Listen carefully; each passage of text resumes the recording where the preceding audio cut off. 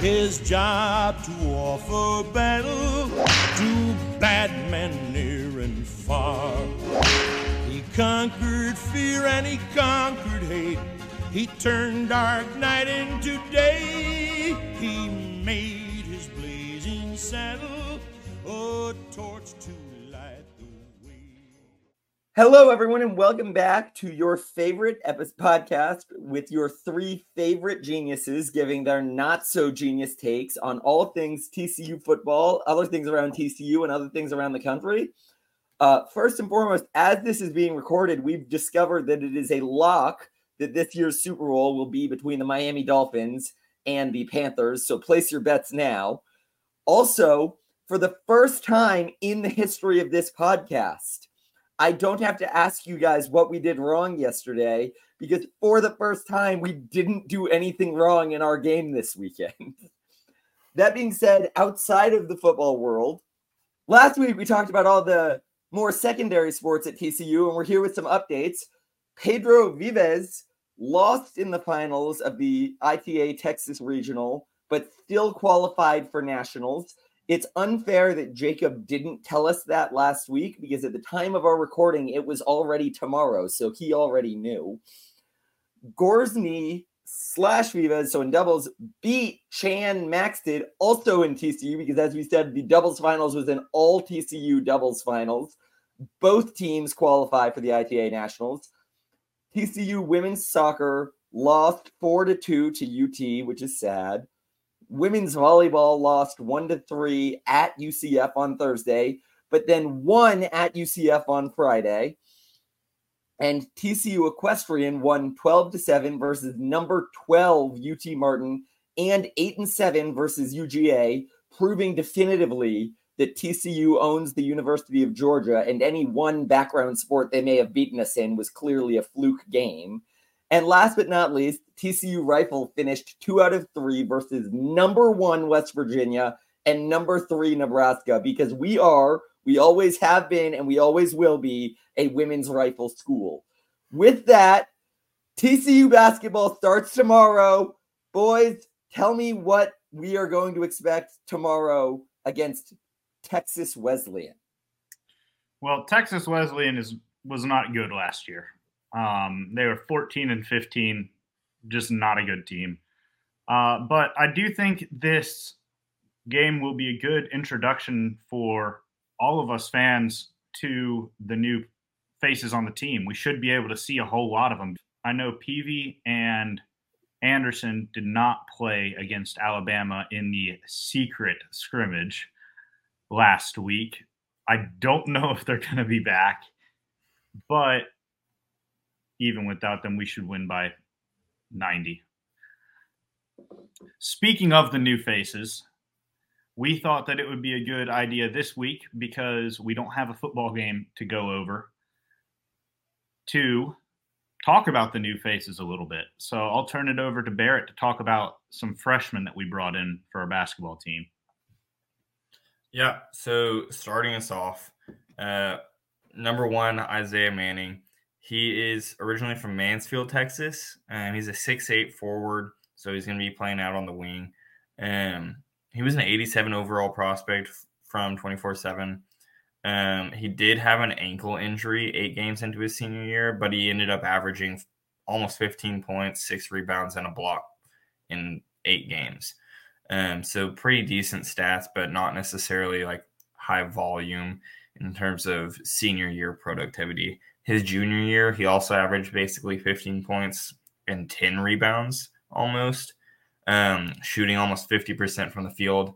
Big thing here, he shot 39.4% from 3. So he's going to be a guy who will be able to potentially stretch the floor for us. Listening to him mic'd up in high school, he's a natural leader. He's really confident. He's got a really smooth shot.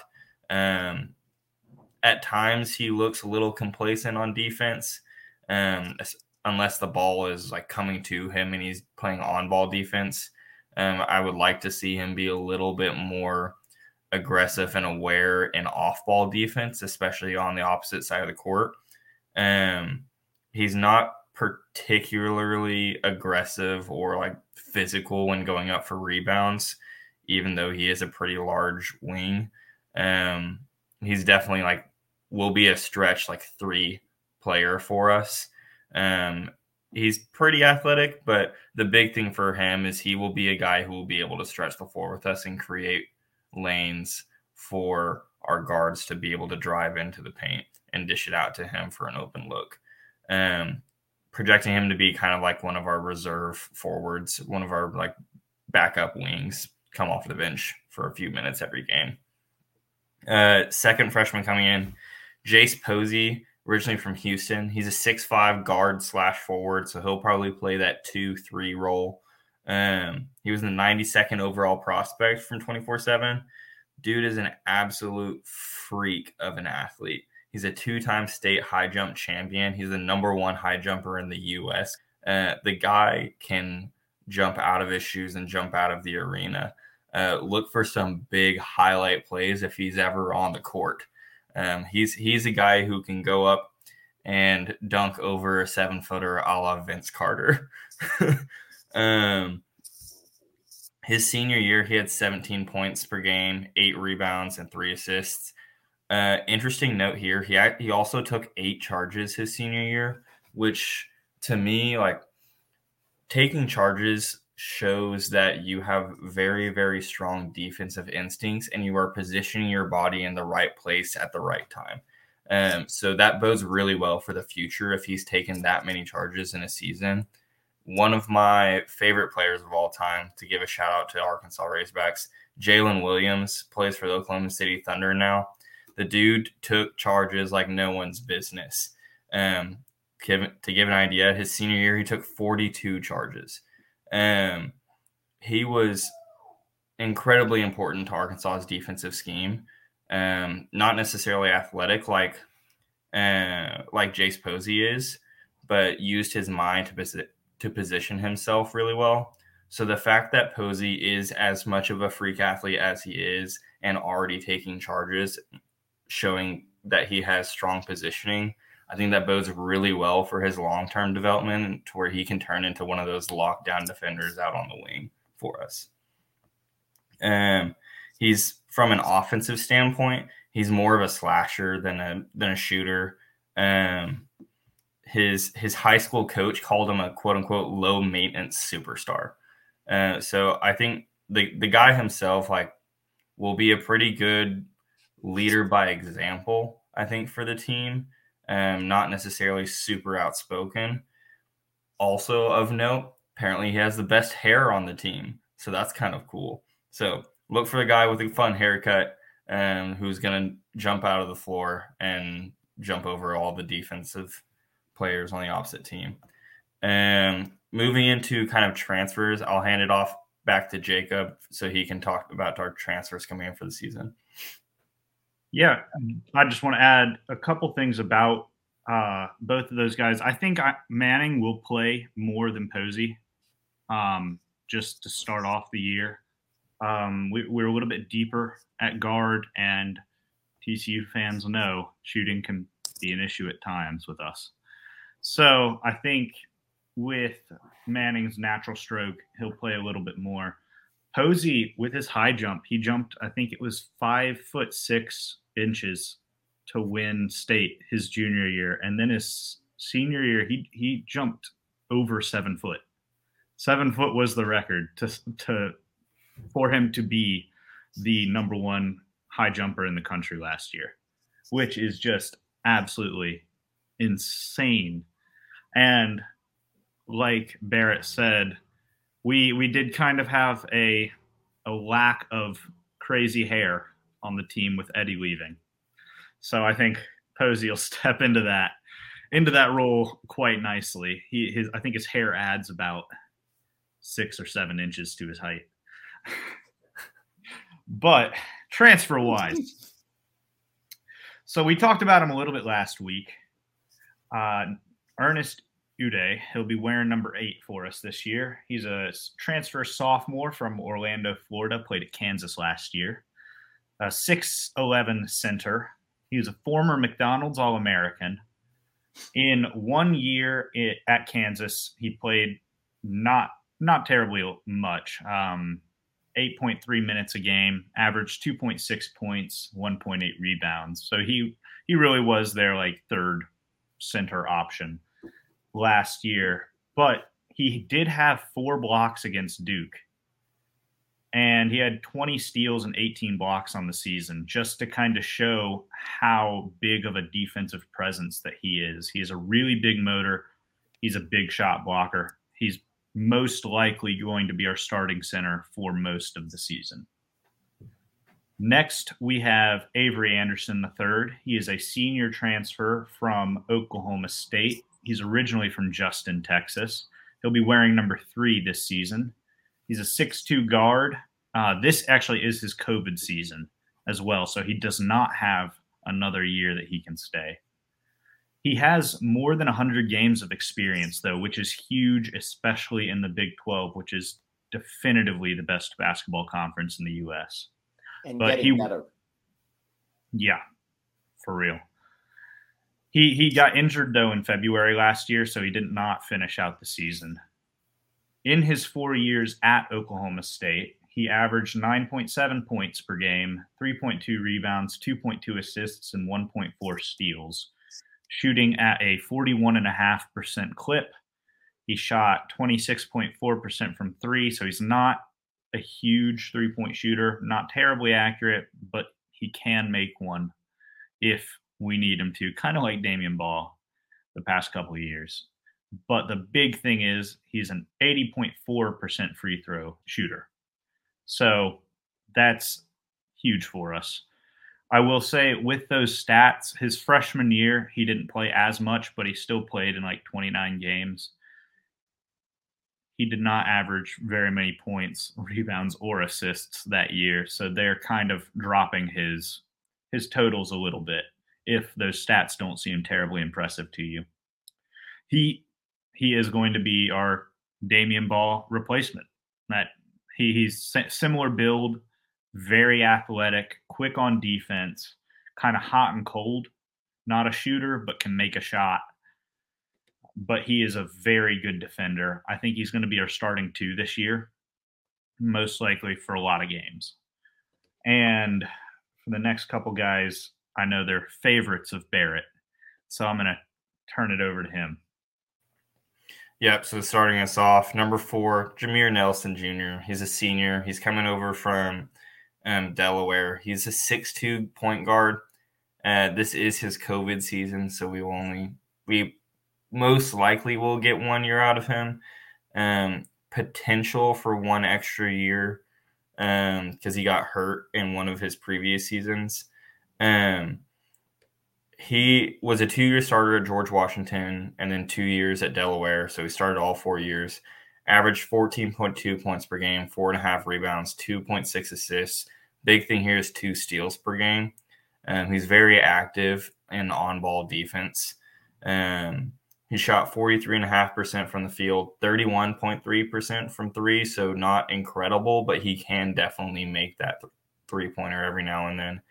And then 73% from the line. So decent free throw shooter. He'll miss one every now and then, but it's definitely better than where our team has been in the past. So really looking forward to that. He's going to be our replacement for Mike Miles. He plays very similarly to Mike. He's very physical. He gets to the free throw line a lot. So him being able to make 3 out of every 4 free throws will get us a lot of extra points without wasting any time off the clock. On defense, he'll look to play aggressive on-ball defense to get some steals and run in transition. He is extremely athletic for his size. I know we said he's 6'2". He plays much, much larger than that and much more physical. I think he's like 205. So he's not like incredibly built, but he plays much heavier than he looks. He will 100% be our starting point guard for the next season. Really excited to see what he can do in this offensive scheme. We're adding some additional defense for the team and another athletic point guard who can run transition and run the offense. Moving on to the next guy, number 11, Travion Tennyson. He's originally from Arlington, Texas, but he went to A&M Corpus Christi. He's a 6'3" guard. He'll probably play more of the 2 than the 1. He's really a sharpshooter. He's a sniper from outside.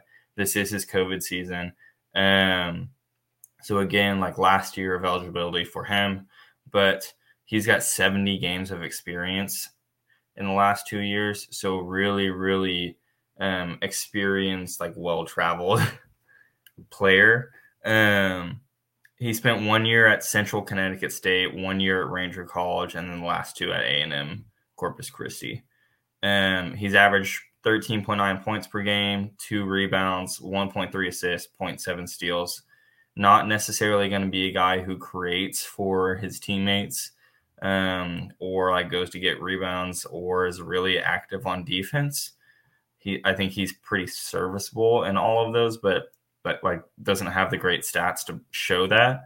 The big thing for him, he's a career 42% from the field, 39% basically from 3. So he's going to be the guy who will stretch the floor for us and knock down some threes. He's going to be our Desmond Bane replacement. He's also an 86.2% free throw shooter. So if he gets to the line, he's most likely knocking it down, which is so nice to see coming off of last year for the Frogs. Considering that's about 86.1% better than we used to be. Yes. He did shoot over 40% from 3 last year, so his career numbers are actually slightly lower than his most recent numbers. So continuing to trend in the direction of being just a sharpshooter from outside. He's definitely the best shooters we've had since Desmond Bane. And one kind of key aspect, going back and watching like some of his games from last year, he's really stepped up when his team has played in big competitions. That has carried over into our exhibition games for TCU. He will most likely be an occasional starter, kind of switching out with Anderson here and there, depending on, I guess, who Jamie wants to be starting at any given point. If he wants more defense and slashing, or if he wants more offensive production from our shooting guard.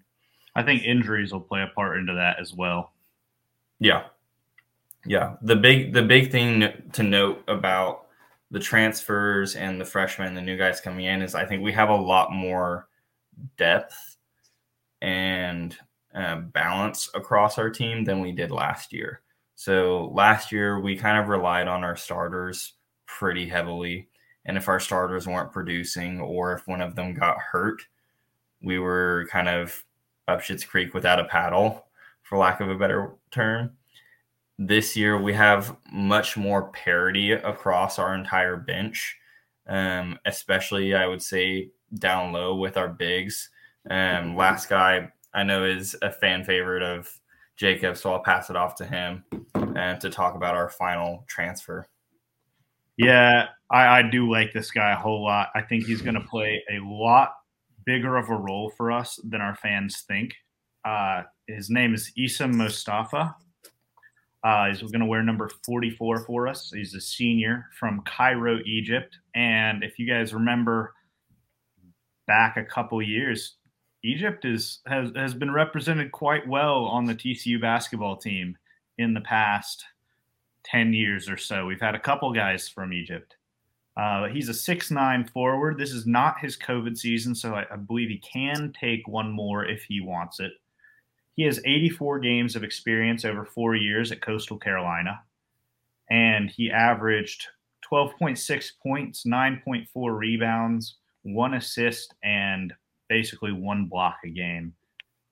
And interestingly enough, I think it might be the most rebounds that any player on our team has averaged for a career. So he's kind of knocked as not being a fantastic athlete, which is completely fair. He's not that great of an athlete, but he gets rebounds and he produces. He's a career 53% shooter, not a good free throw shooter, 62% from the line, but I think that's better than our bigs were last year. So he's if you hadn't hyped up the 80% guys before this, I'd be celebrating at 60%. We've been terrible at free throws. That's great. I'm sorry. Keep going.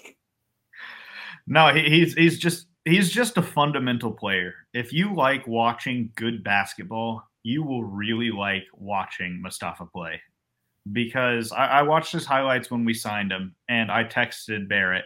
I said, this guy is going to be really fun to watch if you like watching just good basketball. It's not flashy, but his post moves are very defined. He gets the ball where it needs to go. He positions himself well on defense, which makes up for his lack of athleticism. And I think he's going to be a very good mentor for Uday. And I think Cork will as well. Uday's our future at the center position. Mustafa is very steady and consistent. And like I said earlier, I think he's going to get a lot more run than people think, especially down the stretch, because we're going to know exactly what we're going to get from him. And it is going to be that 8 to 12 points, 8 rebounds a game. He's not going to mess up very much, but he's not going to do anything spectacular. And that's kind of what we need from our bigs. To go off of the mentorship for Uday, I think Uday is definitely the more raw talent. He has more physical talent than pretty much any of our bigs on the team. Fantastic defensively, but he needs to learn how to use post moves and use his brain and position himself a little better at times. And to Jacob's point, that's where Mustafa really shines. I think similar style of play, obviously won't step out and make a three every now, but similar style of play as Drew Timme at Gonzaga. Really good post moves and really good rebounder. To give you a really notable basketball player as I would say the prime example or comp for Mustafa, I would say Zach Randolph. He is a very unathletic, undersized big who is very strong, really good at post moves, really good at positioning, knows how to put himself in the position to get a board and get an easy bucket. Yeah, I think that's a perfect comparison. But with all of that about TCU's new guys, they do have a game. It's tomorrow night, I believe, at 7-ish.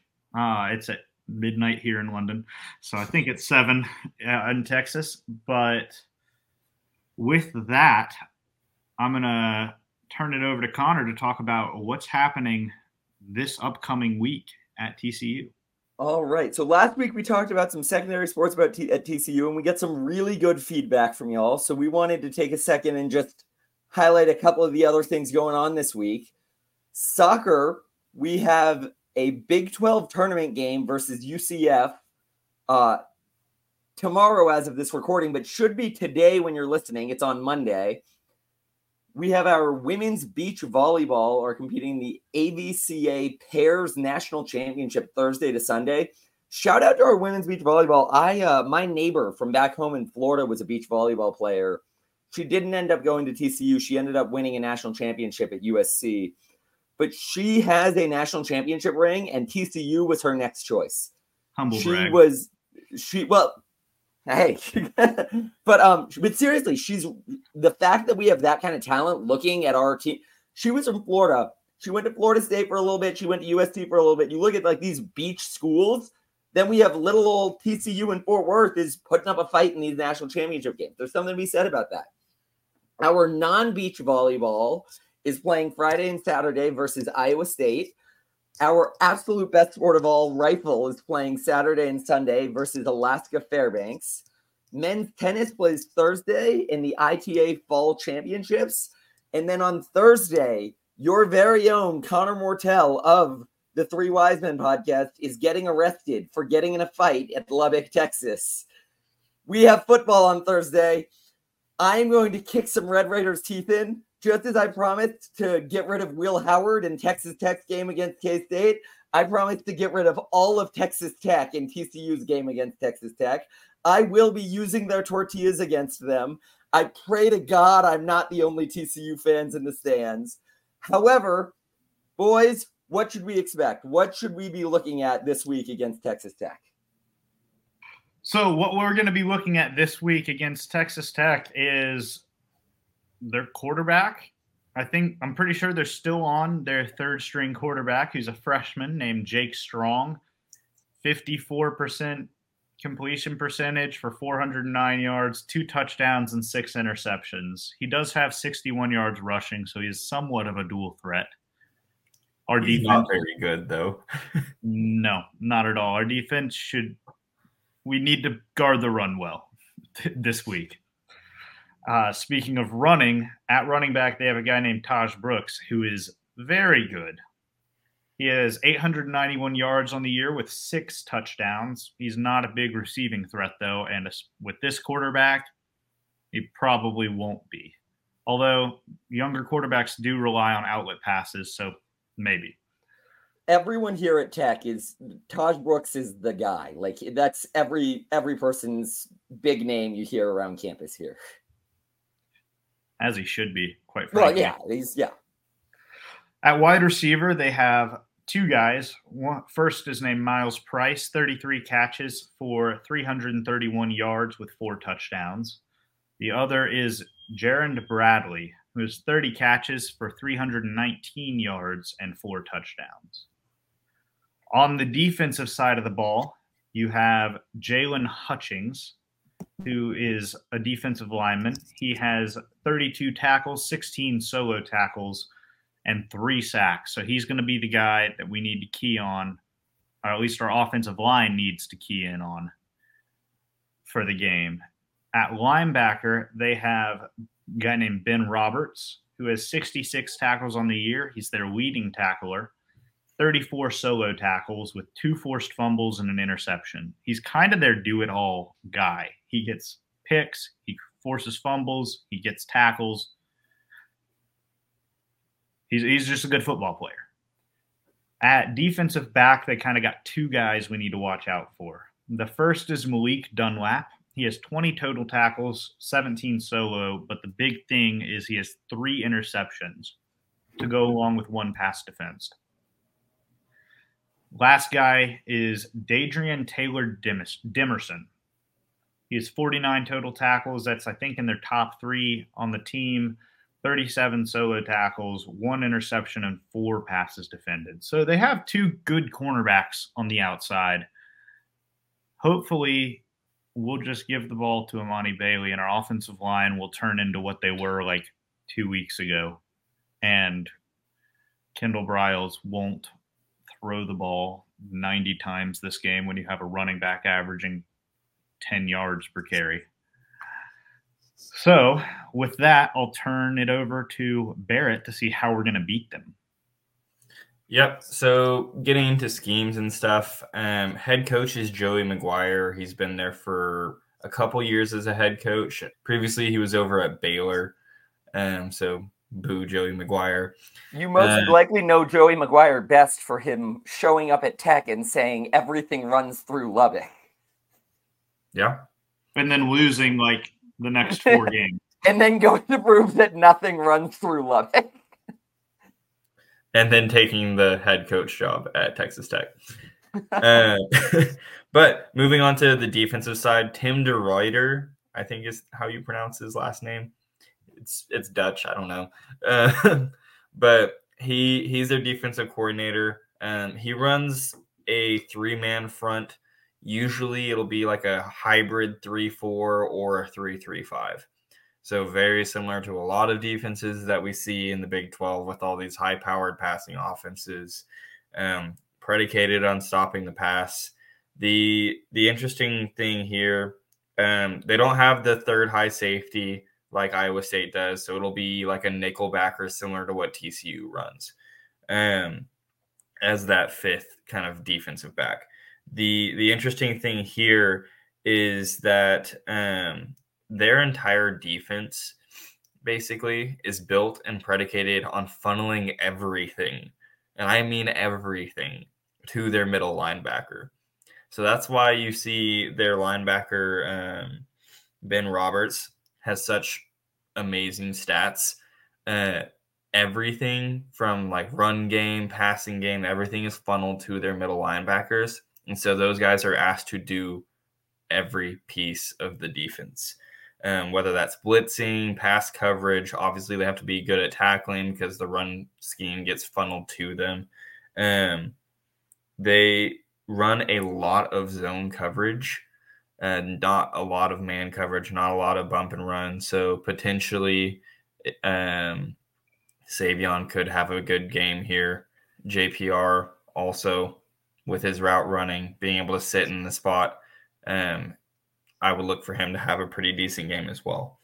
One other kind of piece to add on here, they do have like a fairly large range of blitzes that are specifically designed from like their defensive scheme and are kind of like structurally unique in that aspect.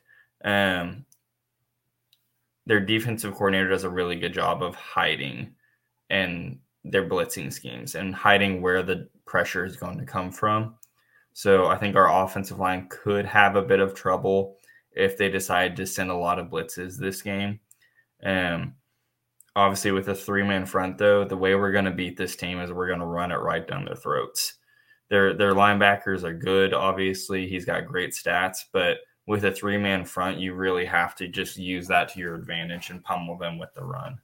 And luckily for us, we have a phenomenal running back in Amani Bailey. Moving over to the offensive side, Zach Kitley is their offensive coordinator. He was previously over at Western Kentucky when Bailey Zappi was going off throwing for a bajillion yards a game. The guy runs an air raid offense typically. However, with Texas Tech's starting quarterback and backup quarterback being hurt, he's had to kind of transition to a more run-focused offense with Taj Brooks. And so it's kind of an interesting dynamic to where he typically wants to have like a very QB-focused offense and run and gun, for lack of a better word, with a bunch of short passes, kind of spread the defense out and create a bunch of space. But because he doesn't have a great quarterback right now, he's relying very heavily on Taj Brooks to get that productivity in the middle of the field. So where TCU is going to beat Texas Tech, we have to stop the run. I know it sounds counterintuitive with Kitley being their offensive coordinator, who really likes to pass the ball a lot. But since they don't have a quarterback right now, or like one that's really worth anything, I would say, if we can force Kitley into like his normal system, which sounds kind of counterintuitive, I think we can actually do a pretty good job of stopping them. You were talking about how they have blitzes that are different than most other teams. If I remember right, Kansas State blitzed a whole lot, and our offensive line didn't handle it well. So if Kendall Briles does decide to throw the ball a ton, I think you'll be seeing that meme from Remember the Titans, where the defensive coordinator saying, "We blitz all night." I really think this is our game to lose. It is.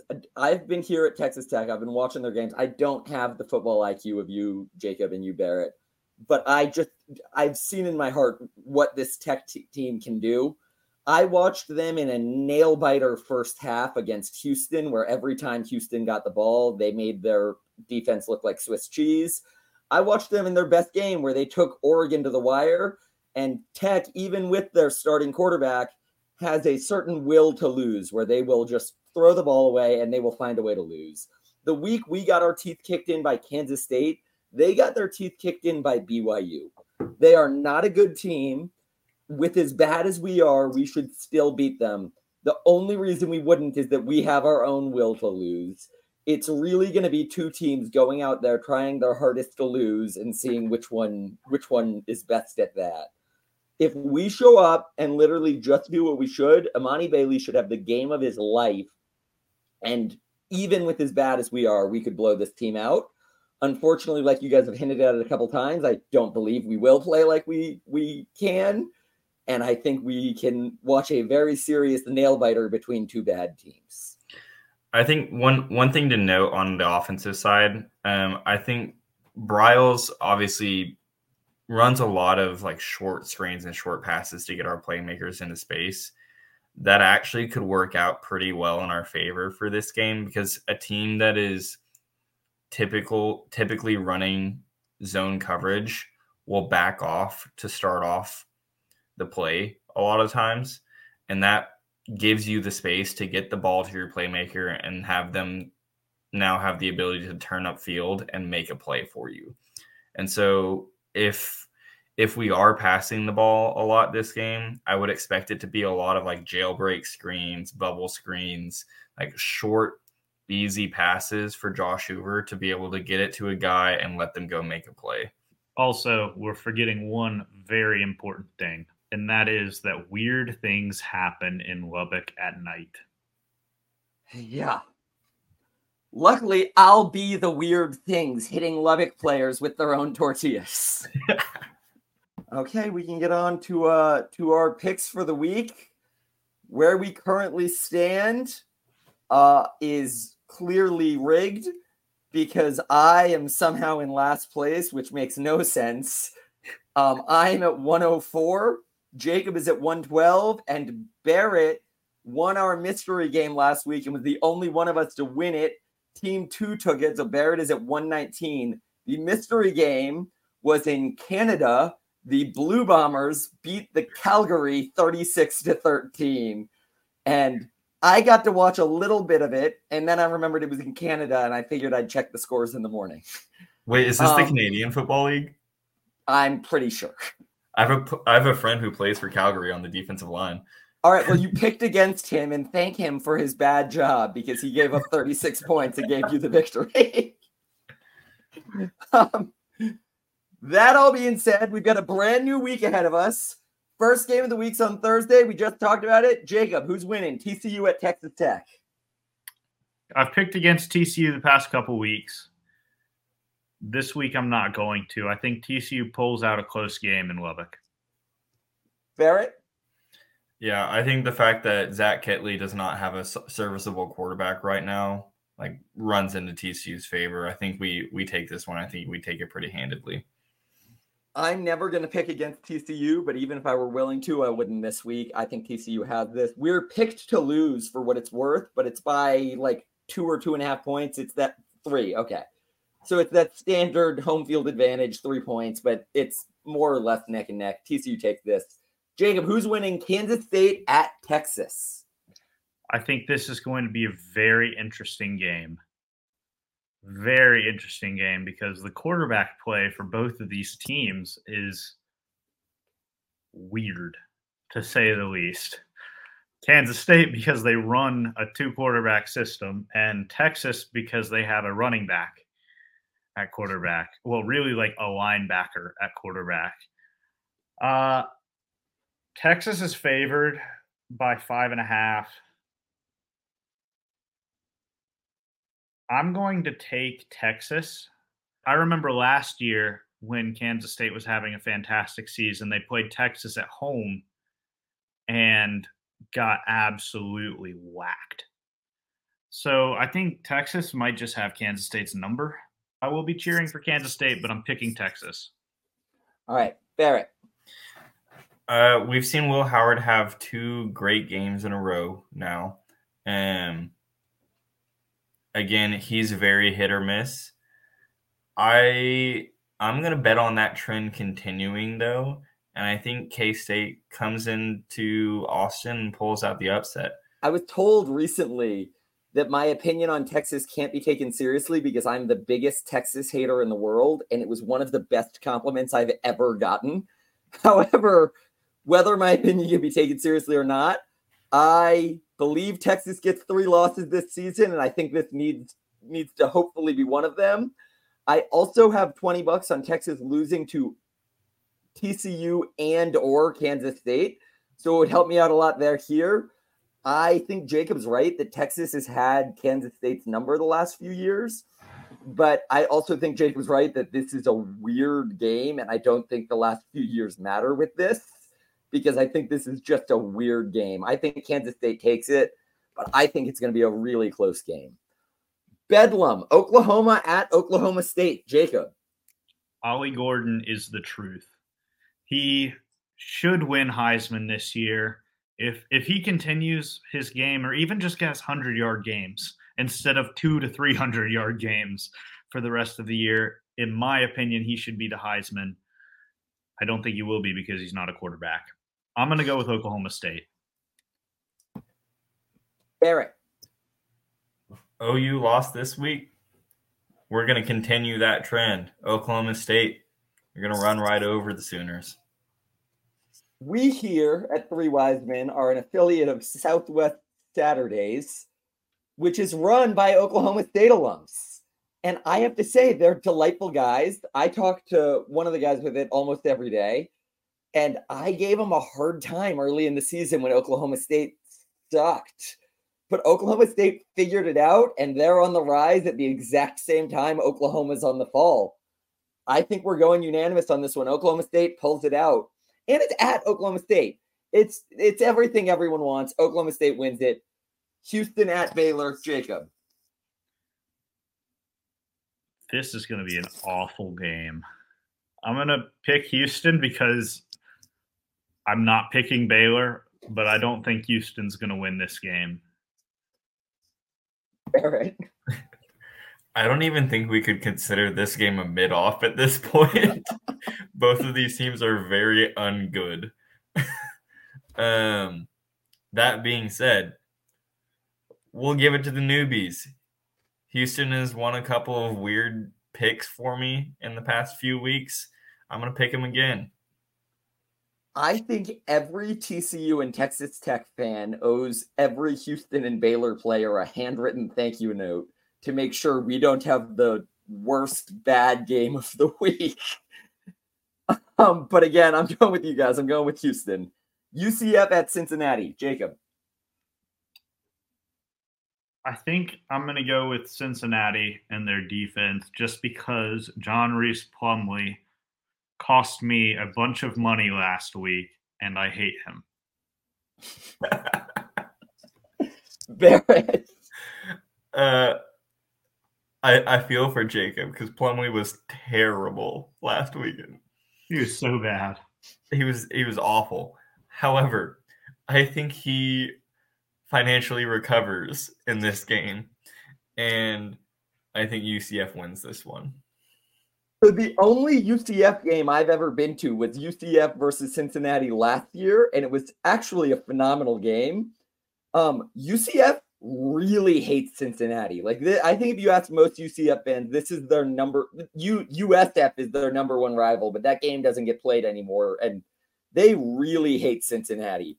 I think UCF shows up with their claws out and plays the best game they have of the season. That may mean barely beating a bad team because the best game they have of the season is not necessarily that good. But I think UCF wins this one. Kansas at Iowa State. Jacob. I think Iowa State takes this upset. Props to Kansas for getting back into the top 25. Great win over OU. The entire country was cheering for you. But I think Iowa State's defense is going to be too much. Eric. I'm actually with Jacob on this one. I lost all the ones where I was predicating my Kansas pick on Jalen Daniels being back. Now that I'm predicating my pick on Jason Bean running the show, I don't think Bean is as good of a passer, and I think Iowa State's defensive scheme with those three high safeties is exactly built to take advantage of his failures. So I think that, especially with an RPO scheme that Kansas runs, Iowa State's going to take this one. I originally thought Kansas when I saw this game, but I saw that Iowa State has picked a win by 1 point, and I've learned this season that I don't know ball, and Vegas has beaten me left and right. I think Vegas is right this time too, because the more I thought about it, the more I remembered it's at 6 p.m. in Ames. I think Kansas is the better team, but nighttime in Ames is terrifying and cold. And I think Iowa State wins solely because Ames is a very weird place and it's very cold. Cornbread, BYU, corn-fed. What'd you say? Cornbread, corn-fed. Yeah, but to be fair, so is Kansas. But that justifies nothing. Ames is weird. Yeah, but Kansas doesn't exist. No, there it is. Yeah, thank you.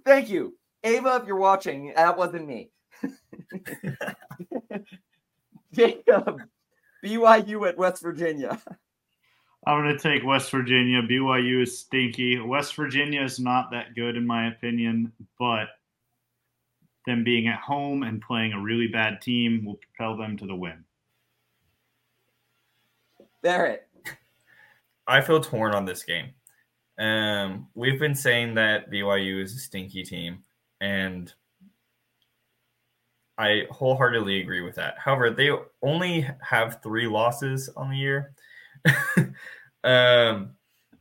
One of them being to us as another stinky team. I think BYU, for whatever reason, pulls this one out.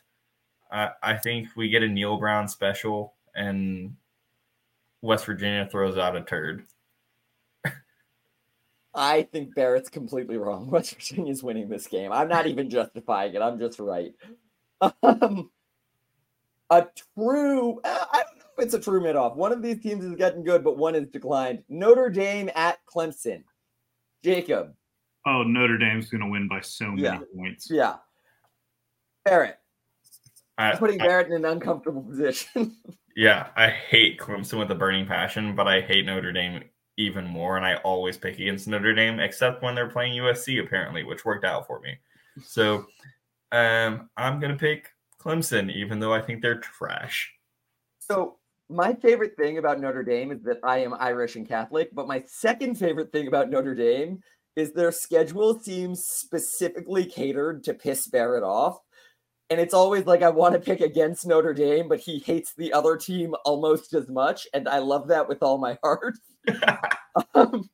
That's why they're always in our lineup. However, I'm sticking with Notre Dame. Another one where one team's in decline and one, although they both weren't great this weekend. Washington at USC, Jacob. Washington, USC is so bad.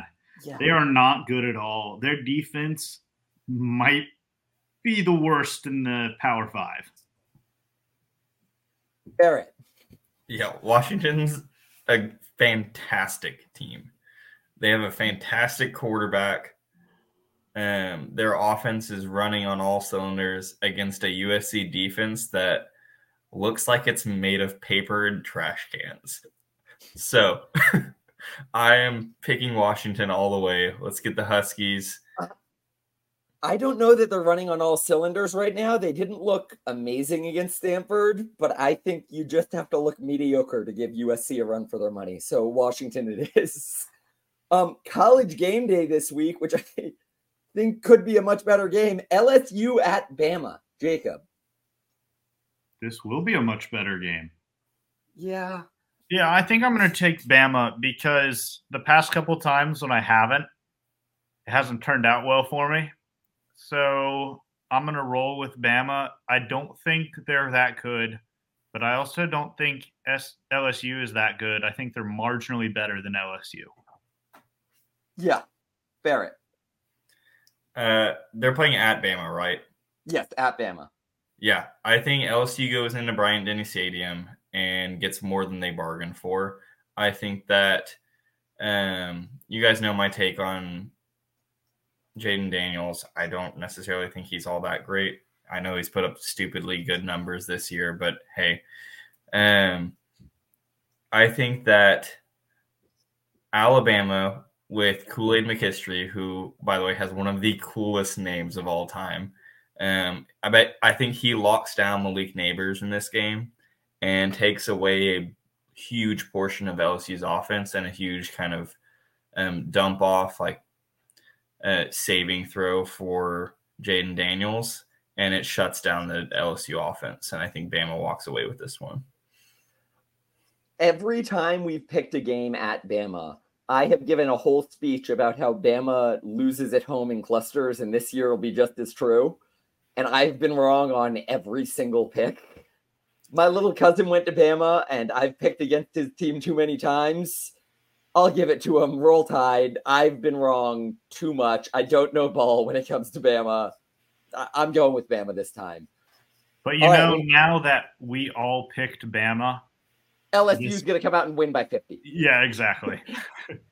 All right, last one of this round. Arkansas at Florida. Jacob. For those of you audio listeners, Barrett just died. I thought Florida had a chance this past week against Georgia. And I think Connor did too. We were wrong, just to put it mildly. Florida's terrible. After watching their defense for a half, because I just didn't even bother watching the second half, their defense looked awful. I think this is one of those games that Arkansas has no business winning, but they roll in there and they take it. Barrett. A very sad woo pig. No, I'm actually very, very ecstatic about this game because it'll be the first game that Arkansas is playing without Dan Enos as offensive coordinator, who has been absolutely terrible as an offensive coordinator. Absolutely terrible. So I think with the interim OC taking over the reins, I think Arkansas goes into the swamp and comes out with a dub against a also very terrible Florida team. So my take on Georgia all season has not been that they're bad. It's been that they were not the team they were last year and they're overrated. I've been saying that their spreads have been massive and they can't cover those massive spreads because it's unreasonable. Those spreads have shrunk since Brock Bowers got taken out. However, this week it turned out not to matter. They could have easily covered a massive spread even without Brock Bowers. I don't think Georgia suddenly got 3 times better than they were the week before. I think Florida really is that bad. And I don't see Florida doing anything against Arkansas. The only reason I'm not betting on this game is that I, as a rule, don't bet on Arkansas because it always ends up hurting Barrett. I appreciate it. Next round, we've got VMI at ETSU. Jacob. Oh, you got to support the troops. Go VMI. Barrett. I'm assuming ETSU is like Eastern Tennessee State University. Yeah. Which, again, those directions, man. Directions are hard. They will get you. And especially having a state in there, I'm going to go with ETSU in this one. So I wrote down my picks on the sheet just before that we started. I picked ETSU because I've got a buddy who goes there. And I'm remembering in this conversation that my buddy goes to MTSU, but I'm already committed to where I chose. We're going with ETSU for being near where my friend goes to school. All right, Barrett, I'm glad you mentioned directional schools. We've got a semi-directional school. We have Penn West Cal at Gannon. Jacob. Oh, man. This is a tough one. Because Gannon, is a perennial powerhouse. But then Penn West Cal, they're between 2 states. So on polar opposite ends of the country. they're in Western Pennsylvania, California. I think I'm going to choose Penn West Cal just because of their name. Oh, wait. Does that just put them in the middle of Kansas? I have no idea where Penn West Cal is. It may be slightly less real than Kansas. I got a buddy named Gannon, so I'm assuming they named this university after him, so I'm going to vote with them. Awesome. I really was going to go differently if you guys went the same way, but I really wanted to pick Penn West Cal, so I'm really glad Barrett picked Gannon. Penn West Cal is running this one. All right. We have Will Peterson at College of New Jersey. This is David versus Goliath here. One man, Will Peterson, is taking on every college in New Jersey. I'm giving it to Will. Okay. Will Peterson's gonna do it. I believe it's Will Peterson, to be fair. Doesn't matter. Barrett. Even better. I'm gonna ride with the single man as well. He needs a win every now and then, and anything to put a dub up against the state of New Jersey. So yeah, Will Peterson. When I picked this game for our game, I thought there's no way one man can beat an entire college. But then I remembered that college is in New Jersey. Will is going to dominate those weak New Jerseyans. Obviously, Will runs away with this. I think there's a quote about this, I think, by Loki. I think he said, "We have an army." And then Iron Man said, "Yeah, but we have Will Peterson."